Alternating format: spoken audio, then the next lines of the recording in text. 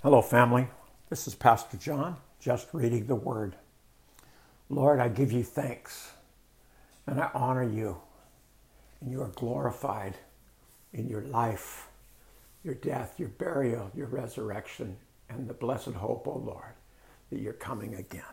For that we know is true as your Word proclaims it. So, Father, I thank you for your Word. I thank you for your loving kindness and your goodness and your forgiveness. And I ask you, Holy Spirit, to open the Word up to us alive that we might apply it today. And I thank you in Jesus' name. Amen. We're in Acts chapter 14. We left off. Paul and Barnabas had been run out of town. Chapter 14. The same thing happened in Iconium.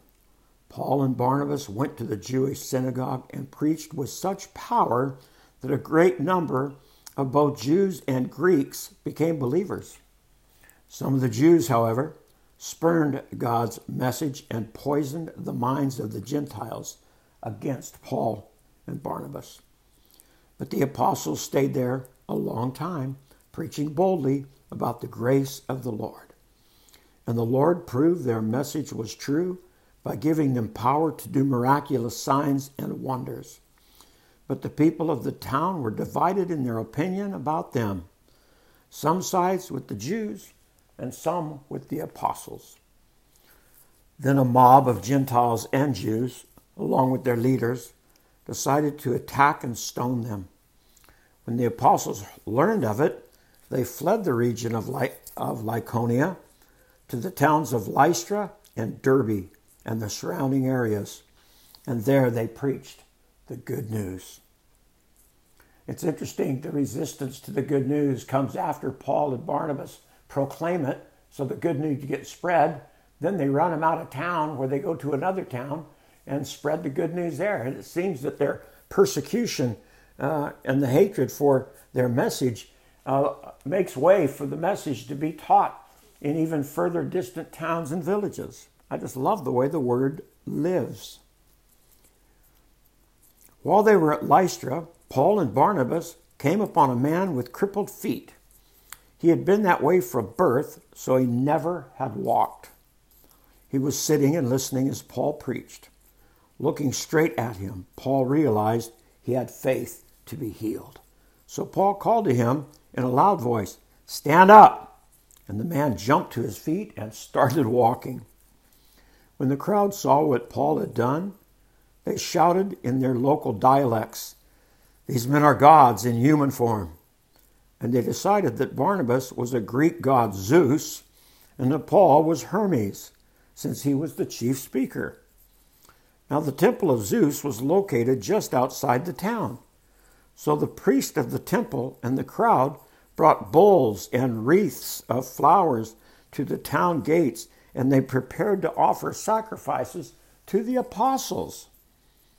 But when the apostles Barnabas and Paul heard what was happening, they tore their clothes in disarray and ran out among the people shouting, "Friends, why are you doing this?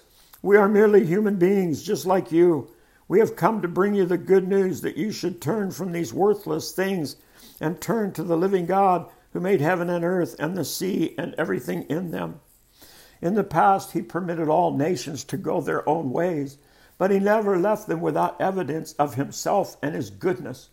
For instance, he sends you rain and good crops and gives you food and joyful hearts.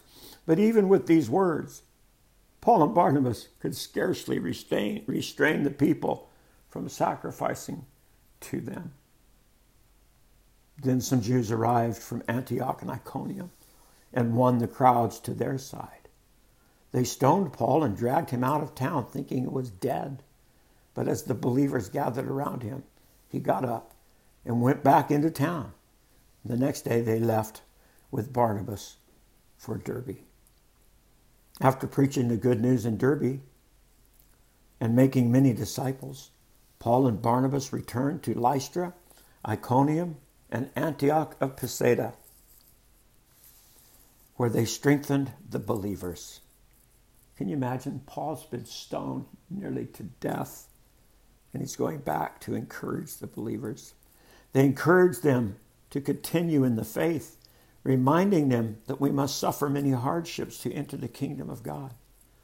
Paul and Barnabas also appointed elders in every church. With prayer and fasting, they turned the elders over to the care of the Lord, in whom they had put their trust. Then they traveled back through Pisidia and Pamphylia. They preached the word in Perga, then down to Attila. Finally, they returned by ship to Antioch of Syria, where their journey had begun. The believers there had entrusted them to the grace of God to do the work they had now completed. Upon arrival in Antioch, they called the church together and reported everything God had done through them and how he had opened the door of faith to the Gentiles. And they stayed there with the believers for a long time. Amen. And that was Paul's first missionary journey. Remember, Paul and Barnabas and John Mark took out together, and John Mark went home early on in the journey. Father, thank you for these expressions of faithfulness, expressions, Lord, of holding on to your word and being filled with your Holy Spirit, that being ridiculed and even attempted murder, you gave strength, that through the face of adversity, you are still our loving and faithful God. Let us not forget that. Thank you. I love you, Jesus. Amen.